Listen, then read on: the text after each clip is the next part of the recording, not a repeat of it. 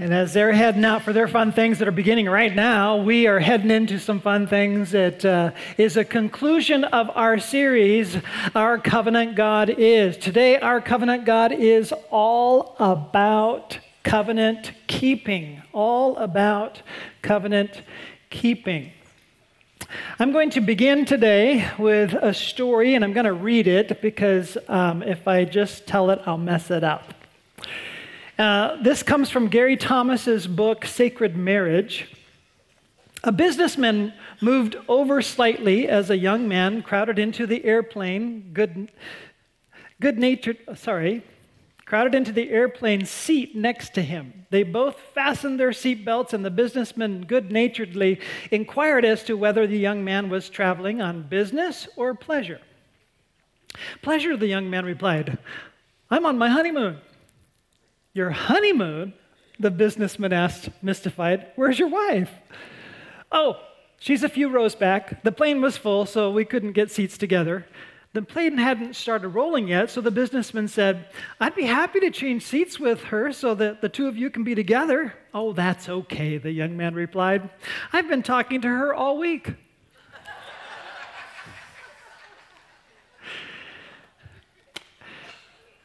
Now, what I'm about to put on the screen is not from his book. It's just some of my thoughts that'll help us get rolling into our covenant keeping series. And I need to remind you that this series is not a marriage series, although covenant is a marriage. It's a covenant series which encompasses all of life. We as people who are followers of Jesus have accepted the new covenant that Jesus initiated and made possible for us. Covenant keeping is implied by that entry into a relationship with Jesus Christ. Covenant framework is a framework around which we understand all of life if we're followers of Jesus. So that's what this 4 weeks have been all about. It's more than just concepts that you'll learn that kind of stick in there. If we can really get a hold of this, it's our philosophy of life. It's a framework around everything. It's a framework around understanding everything in the Bible. God's will. And so I'm hoping that you'll have gotten a sense of that, and I've handed out some handouts to help you get more from that from the first week on. If you've missed that handout, I urge you to get a hold of that. But I got a handout at the end of today as well that we're building towards. Now, that story leads well into this quote, which is on the screen. Some people think that covenant keeping is a grind. It's not. Life is a grind until we learn how to be covenant keepers. Now, that little interchange on the airplane was like, oh no, I've been talking to her all week, as if it's already a grind. And that's what's humorous about that. No, covenant keeping isn't a grind. Once you learn that that's what it's all about, it's going to become more and more joyful. And so we enter into a covenant keeping message, but I think now would be a good time to just say, what exactly is covenant keeping? Now, I'm going to be throwing words at you, original text words today a little bit, and I've done this before, and I don't want to be apologetic or anything. I just am getting it out there because this is hard to understand stuff, and if you don't memorize it or learn it, it's okay, but just kind of listen. There is a key word in all of the Old Testament scriptures that is like a covenant-keeping word. It's translated lots of different ways, but if you don't understand it's like the key word for covenant-keeping, then you kind of get lost in all its various translations. And so this word is hesed. I don't pronounce it correctly. Sometimes they spell it H-E-S-E-D in the scholars' works, but sometimes they put the little C in front of the capital H, chesed, but I don't know how to actually say it. It's a word that is a covenant-keeping word. But throughout the scriptures, you find lots of different words to translate the word. Words like loyalty, faithfulness, love, loving kindness, steadfastness, and a number of other words as well. And so it's a rich word, but once you understand the concept of covenant keeping, it goes oh, I see why it's all these different words in these contexts, because covenant keeping is a response to a covenant-making God and all these characteristics he's brought to us, and now he's expecting us to keep covenant the way he keeps covenant. And so that's just kind of simplistic overview before we keep going. Steadfastness, for example. Steadfastness is the idea of follow-through. But you need to understand follow-through in terms of covenant keeping. You made commitments and promises, and those commitments and promises require follow-through, a steadfastness for your covenant keeping to carry you through beyond a week, right? And there's a life that you're entering into, a pattern of philosophy that you're entering into. Because of your covenant, you're going to change the behavior in this loyalty, this faithfulness, this love, this loving kindness, this steadfastness, where it's continuing to bring to the table in life, in marriage, in everything, the characteristics that God brought to us in covenant. And so I wanted you to get a hold of that concept. God is a covenant-making God who is also revealed himself as a covenant-keeping God. And so Deuteronomy is filled with God's hesed toward us. His mercy, his love, his loving kindness, his steadfastness, his all of those loyalty characteristics. He is a perfect covenant keeper, is what we learn about him and learn what he is like. So, being in covenant means keeping commitments like, on the screen, returning good for good received. Think about that a moment. If you have received a good from God, he's expecting you as you enter into covenant with him, because he saved you. This is Old Testament or New Testament. Because he saved you and made you his, he expects you to then return in kind with a goodness toward him, which he's done the good for you. So goodness for goodness received is a philosophy. Now, here's a real simple idea that I think can go a long way. In marriage or in life, we need to be people who express our gratitude. It's not just common courtesy to say thank you. We need to be in the habit of saying thank you. When good is done to us, we should be saying thank you, which is a good response back to the person who's done good for us. And hesed, doing good for good received, is bigger than saying thank you. It's starting to do good because you received good. This is covenant keeping at its core. Initiating good is a first move, creating the hesed chain reaction. We hear in modern times this phrase, paying it forward. That's a hesed concept. As God paid it to you, did this good to you, now you are in covenant with him, so you pay it forward to others. You should be thinking of phrases that Jesus said, like, whenever you give a glass of cold water to one of the least of these, you've done it for me. Whenever you've done any good to the least of these, you've done it to me. That's a covenant concept because he's done this for us, given us mercy and grace. We need to be able to quickly be giving hesed to others because he's given us hesed. Okay?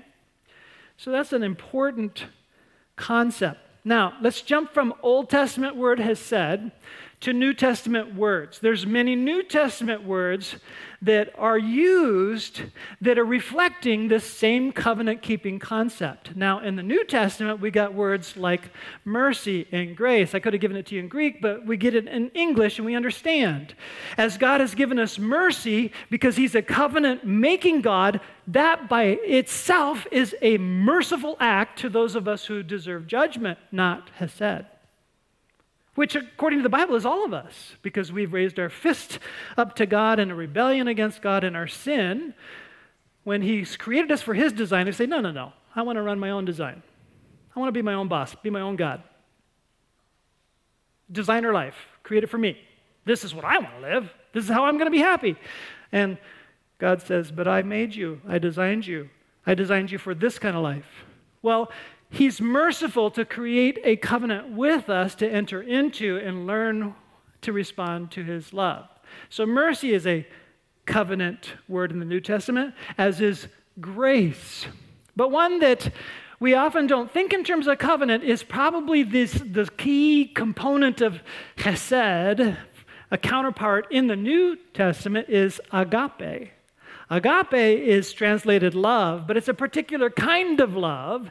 It's a love that is an unconditional love, that you're loving people that don't necessarily deserve it. That's what we mean by unconditional. Why? Because God loved us that way. So he's a covenant-making, covenant-keeping God who loved us in a way that is merciful, and that's huge from his perspective. His hesed is translated most often in the Septuagint, the Greek Septuagint, with the word for mercy, because anytime he expresses covenant to us, it's mercy. But when we express covenant to somebody else, it's not because we're mercifully withholding judgment. No, it's because God was good to us. So for us, it's grace given because grace has been received. And grace given is agape, love, unconditionally. No strings attached. I love you anyway because God loved me anyway. And then Jesus sets us loose to initiate that kind of love in a pay-it-forward chain reaction because he's given us covenant-keeping kind of love. That's background. We're ready for point one. Point one, Jesus shows us how. Jesus came to show us how to live out this covenant-keeping love. And to get at this, we'll just hear some of his words. And we hear words like this in Luke 6:40, a disciple is not above his teacher, but everyone who is fully trained will be like his teacher. This will make sense in a moment as we move forward. So he calls disciples to follow him. He tells these disciples who are following him, if you want to be fully trained, you will become like me. Okay? In John 13:15, we read, for I have given you an example that you also should do just as I have done for you. Just as he's done for us, this love unconditional, this agape, this grace, this mercy, we're to become like him and do this for others. So becoming like Jesus is, if you want to keep covenant, that's what you need to do. Is this on the screen? I put it in simple terms. If you want to keep covenant, imitate how Jesus thinks, feels, and acts. So really get to know Jesus so that you can get to know how he thinks, how he feels, and how he acts, and imitate that, and you'll begin to imitate the thinking, feeling, acting of covenant keeping. Here's the problem with that. We can't do it. The good news is that's not all that Jesus did. He didn't just show us how, and he was a perfect covenant keeper. He's the only person as a human being that was a perfect covenant keeper, never failed. He was a perfect old covenant keeper, and he is also the model for new covenant keeping. He's the perfect hesed liver, not as in the organ. And we are to learn what that looks like. The good news is point number two. Point number two is he's not just here to show us how. Jesus is how. He is how to be the covenant keeper. And this is where the mystery and the glory of the good news is found in the new covenant. We need to get a hold of this. So to get a hold of this, I'm kind of going around about a different way than I usually do. I want to highlight two of the many, many, many tiny words that are like the biggest words in the New Testament because of their attachment to the person of Jesus. There are tiny words used over and over and over again in the New Testament that attaches to Jesus himself that makes this concept of Jesus as the center of everything explode with meaning and power. And I just want to get this idea across to you.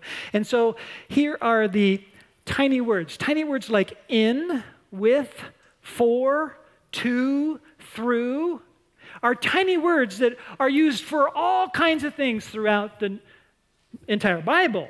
But we find them repeated over and over again this way: in Christ, with Christ, for Christ, to Christ, from Christ, through Christ.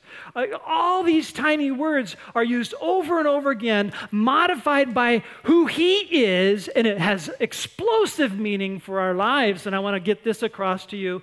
And I don't have time to do huge, lengthy things, so I'm just going to pick one word, one verse, another word, another verse, and just talk that through a little bit with you, just to give you an example. So this first one, in Christ, is repeated through the New Testament. Now, I didn't actually do a count, but in one of my searches, one way where I think it's far more than this, because there's in Christ, in Jesus Christ, so on and so forth, in Him. I didn't even check that one out. It's at least more than 97 times, okay? So here's an example, Romans 8, 1 through 2. Therefore, there is now no condemnation for those in Christ Jesus. So, we've talked about how covenant always identifies the parties that are in covenant. Those who are in Christ are the parties in covenant with Christ. Huge concept. You have to be in Christ to be in covenant with Christ. I just used two of those little words. Okay? And then it explains in Christ this way, verse 2, because the law of the Spirit of life in Christ Jesus. Now, if you want the Spirit in your life, you've got to be in Christ Jesus. You are without the Spirit of God in your life. You are dead spiritually if you're not in Christ Jesus, accepting of the terms of the covenant and entering into covenant with Jesus Christ. So if you're in Christ Jesus, you've accepted the terms, and you enter into, by faith, a relationship with Jesus Christ where literally it is a union, like a marriage covenant where two become one. If you have done that, then the Spirit of God is there in your life because of the law of the Spirit of life in Christ Jesus has set you free from the law of sin and death. So that's just a really quick, short explanation of this powerful concept in when it's connected with Jesus Christ. So we need to ask ourselves and be sure of our answer. Am I in Christ Jesus? The way the covenant describes it. Because that's the only way to be sure that you are set free from the power of sin and death in your life. The next word of the many little words, and the only next word I'm going to use today is the word for, and as it is connected with for Christ. And I think it's very instructive here.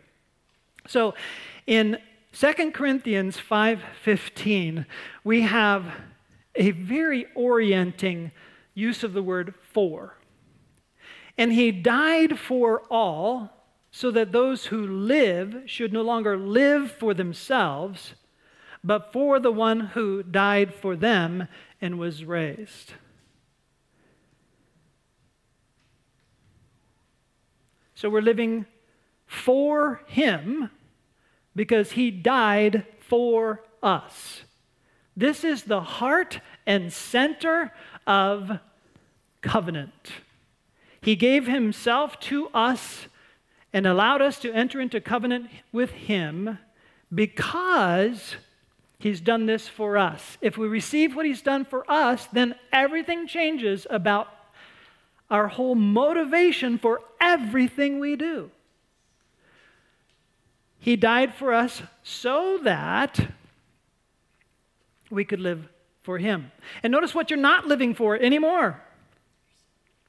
And He died for all so that those who live, should no longer live for themselves, but for the one who died for them and was raised. Now, I've superimposed a compass behind I guess superimpose is not the right word. Put the compass behind the text here to let you know this is an orienting idea. And this is the orienting idea of covenant. God did this for me, and so in covenant, it's expected and pledged and committed to do life for him. If you have never heard that, you're missing the idea which is central to covenant. That when you enter into covenant with Jesus, you're entering a life where you've made some promises. Promises to live for him. Now, some of you remember those promises. At the baptistry, we asked, do you believe in Jesus Christ, the Son of the living God? Yes. Are you willing to serve him and follow him as Lord? Yes. That was your pledge. That was your commitment. Life is all about for him now, no longer about for me. And Jesus teaches us now to pray. Not my will, but your will be done. As he prayed in Gethsemane, laid his life down for the purpose of God's will, we're laying ourselves down for the purpose of following Christ and his will. In the model prayer, we pray, your kingdom come, your will be done. It's not for us and my kingdom anymore. It's for his kingdom and his will, which is a covenant concept. It's covenant keeping. It's what we have pledged ourselves to. And so I want to talk that through with us. But following the will of God is not as complex as we make it. I mean, it is not like you need to graph out with the Bible as the map and your compass with the map, then figure out how to get from here to where I'm going 20 years from now, aim it all out and get it figured out. No, every day you're living for Christ. And day by day, by the Spirit of Christ leading you to live for Christ, he's creating your story. To the degree that you don't live for Christ and live for yourself, you make that a lot of detours and a lot of pain. But he'll keep drawing you back in confession, drawing you back to him to live out life for Christ. When we say, I'm in, I want to follow Jesus, it's all for Christ because Christ gave his life for you. And that's a covenant-keeping concept. Are we meriting anything? No. Are we earning anything when we live for Christ? No. He's given us life. It's a life of thank you expressed as living sacrifices within my body that is offered back to him because he sacrificed himself for me. I will lay my life down and live my life of sacrifice for him is a covenant concept. Covenant keeping. So Jesus shows us how. Jesus is how. And point number 3, covenant always requires commitment. Here's where I think the message is lost all across America. I don't know about other countries very well. I do know that the way we do it in America, we say, hey, it's just as simple as this. Raise your hand, pray the prayer. Good, you're in. And then we just let people flounder. In persecuted country, they won't let them do that. You got to count the cost all up front and be ready to die up front. And are you ready to die up front? And they load up all of what it means to follow Jesus. Is this what you're ready for? And then you say yes. And Jesus did that. He says, you want to be my disciple? You got to deny yourself, take up your cross, and follow me. You ready for that? You ready to count the cost? He didn't just paint an easy picture. He painted a picture of reality. That life is a grind, but covenant keeping is not. It's hard living for Christ in this world. He's very honest about it, but I'm going to help you. My yoke is easy. I'll carry the weight. You ready to follow me? You'll learn that's a joy. The measure of my joy, I'm going to full measure, give it to you. Are you ready for that commitment? And that he talks about that. Now, so with every covenant, marriage as an example, there's that questioning. Do you take this woman to be your lawfully wedded bride? And there's the answers. And there's a pledges made, the vow, the commitment made in the questioning and the answers. In the covenant with the law of Moses, it was the same way. You'll listen to Moses question the people, They give their answer, and then there's ceremony. What's the ceremony of marriage, by the way? It's a wedding. What's the ceremony with the law of Moses? They questioned, then answered, and then he splattered them with blood. I'm glad I'm in the new covenant. But it's very similar. There's the questioning, there's the answering, and then there's being buried into the death of Jesus and being raised out of the death of Jesus through baptism, where we made our pledge. Now I'm going to jump into a verse that when I read the scholars, it's like, whoa, they call this the most notoriously difficult verse in the New Testament. And they don't know what to do with it. And I want to help you kind of walk through this notoriously difficult verse that talks about new covenant commitment. 1 Peter 3:21 reads, "Baptism, which corresponds to this, now saves you, not as the removal of dirt from the body, but the pledge of a good conscience toward God through the resurrection of Jesus Christ." Now, it is a difficult verse. It's a difficult verse because on the surface, it sounds like it's saying baptism saves you. And everything inside of us resists the idea that water can save you, and rightly so. But is that what it's saying? It's not saying the water ceremony saves you. And it's not even saying your own commitment saves you. And neither do I believe the Bible says as if the power of my faith saves me. Faith connects with what Jesus did that saves us. Baptism connects with what Jesus did that saves us. Our commitment connects with what Jesus did, committing to save us. And so we need to make sense of what this is saying. Context is absolutely necessary every single time you're trying to understand a difficult passage. And I didn't give you context. So let me give you context. Baptism, which corresponds to this. This what?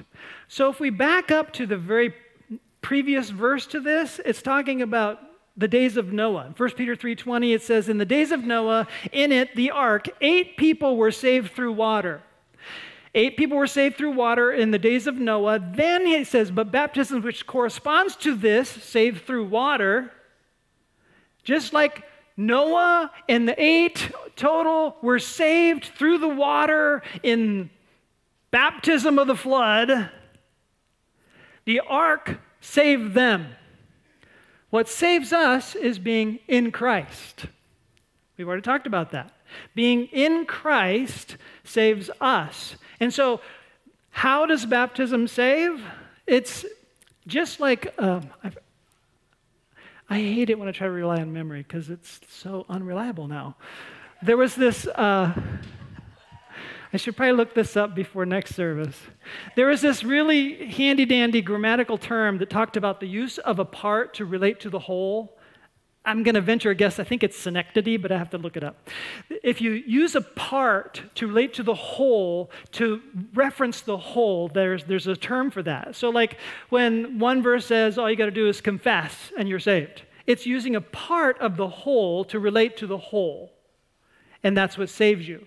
But the whole is this repentance, believing, confession, baptism, commitment, wrapped all around Jesus is the whole.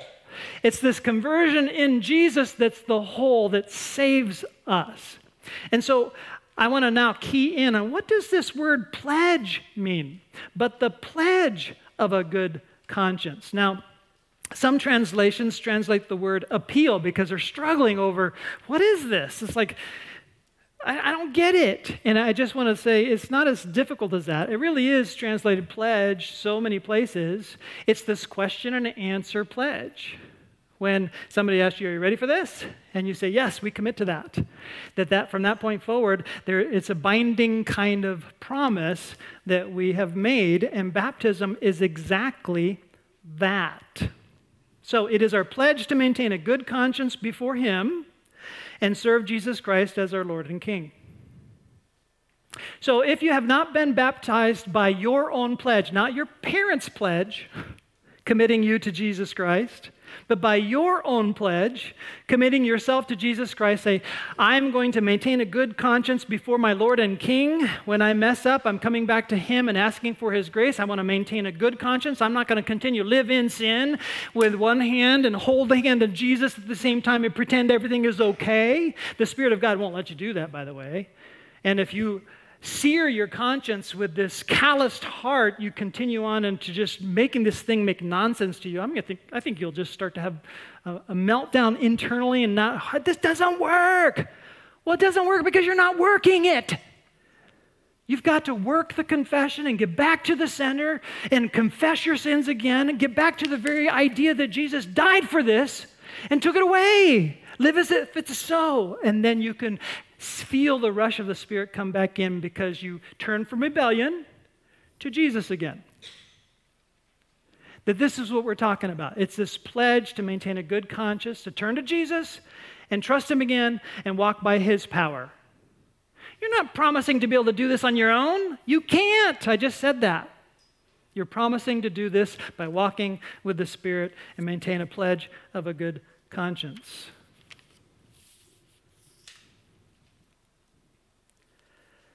So we're no longer living for self, but for Jesus. We pray His kingdom come, His will be done.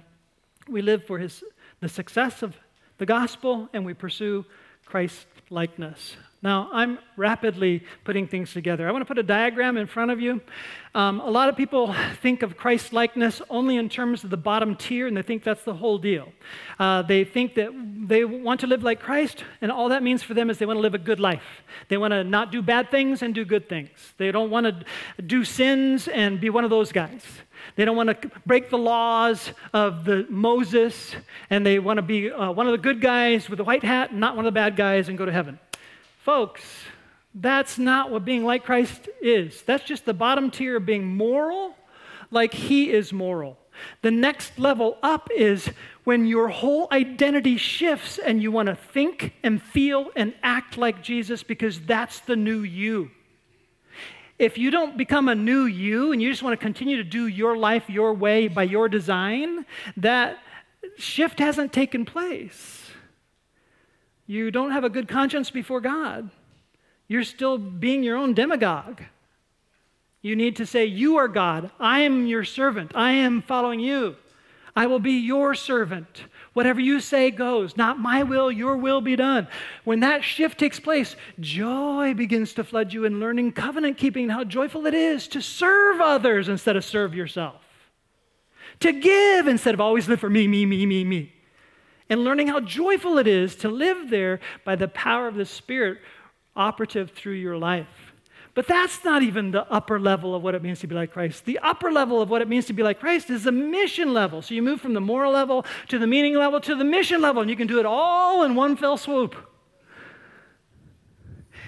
And at the mission level, your purpose for life begins to match Jesus' purpose for life. He's building a kingdom here. And you now are becoming a part of that building effort. As He initiated love and unconditional love to people who don't deserve love, you're doing the same thing because you're in kingdom building activities, just like He's in kingdom building activities. And in the interest of time, I'm going to wrap this up and call us all to commitment. I've never done this before, but I'm going to try it. Okay? So get ready to make a commitment. You don't believe me. Would all of you who have already made a commitment to Jesus and officially made a commitment to us here at Verde Valley Christian Church in membership, please stand. Hey, thank you.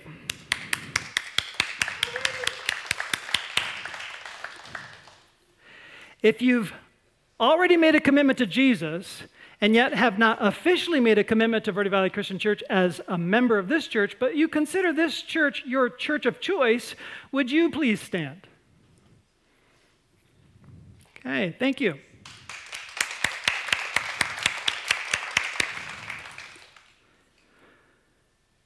If you are interested in pursuing Jesus and what a commitment to Jesus means, please stand.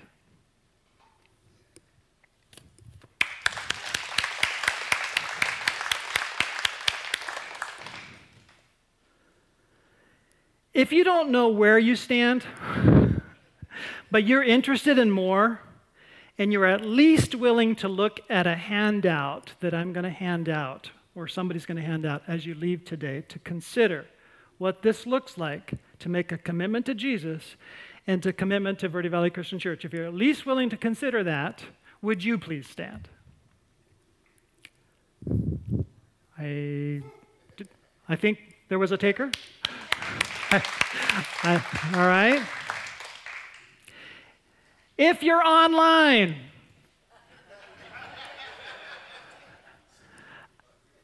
there is going to be a PDF that you can access, and whether you stand or not, I'm hoping that you are motivated to access this PDF. Here's what we're going to do with this PDF. Here's what's happened over the course of this past year. We have had our assimilation processes so disrupted by COVID, they're not built back into place. There's a lot of you who have not even been given the opportunity to let us know, hey, I'd like to make this my church, but I don't even know how. Well, that's on us because we haven't rebuilt the process to make that really work well. We are used to, in the past, having a meal together and connecting coaches with every newbie so they can meet with each other and make that happen. We're hoping to rebuild there in the future. This is a provisional thing that we're doing right now, right here today, hoping that this will grow from here and become a powerful thing. That if you take this document, there's 9 pages, I think it is. The last page is the commitment. The other pages have the commitment built in so you can see what commitment you're making. If you read it and say, I'd like to make this commitment, I want you to do so. Sign it, bring it back next week. I don't promise this next week, but some of you have asked, how do I get those nifty shirts that people get after they're baptized, where it says, I'm all in, Verde Valley Christian Church, okay? I haven't even talked to our staff about making that order, so it's not going to be here next week. But I'd love to hand these out to everybody that makes a commitment. Now, don't make the commitment for a shirt, okay? It's just sort of a bonus that we want to just let everybody remember this thing that you've done and that you are really all in because Jesus was all in for you. So if you're already a member, it would encourage me to know you're with us, whether you're online or in person, that you are with us and you're all in, and bring your commitment back to us. And you'll maybe encourage you as you read through the stuff that it's never been put together in this written form before, to just kind of get a hold of what it is to be a follower of Jesus, committed to this church and what this church is about. So that's how I'm concluding today. On your way out, we have some people that will hand out those handouts. I hope you all will feel like you can take it no matter where you are. Even if you didn't stand up, feel free to take one of these. And if you'd like prayer for any reason at all, we have a prayer team to the right of the stage. Let me close in prayer before you go. God, we thank you for this day. We thank you for this series. We thank you for being a God who makes covenants, who is all about relationships, and has done everything necessary for us to have an intimate and personal relationship with you.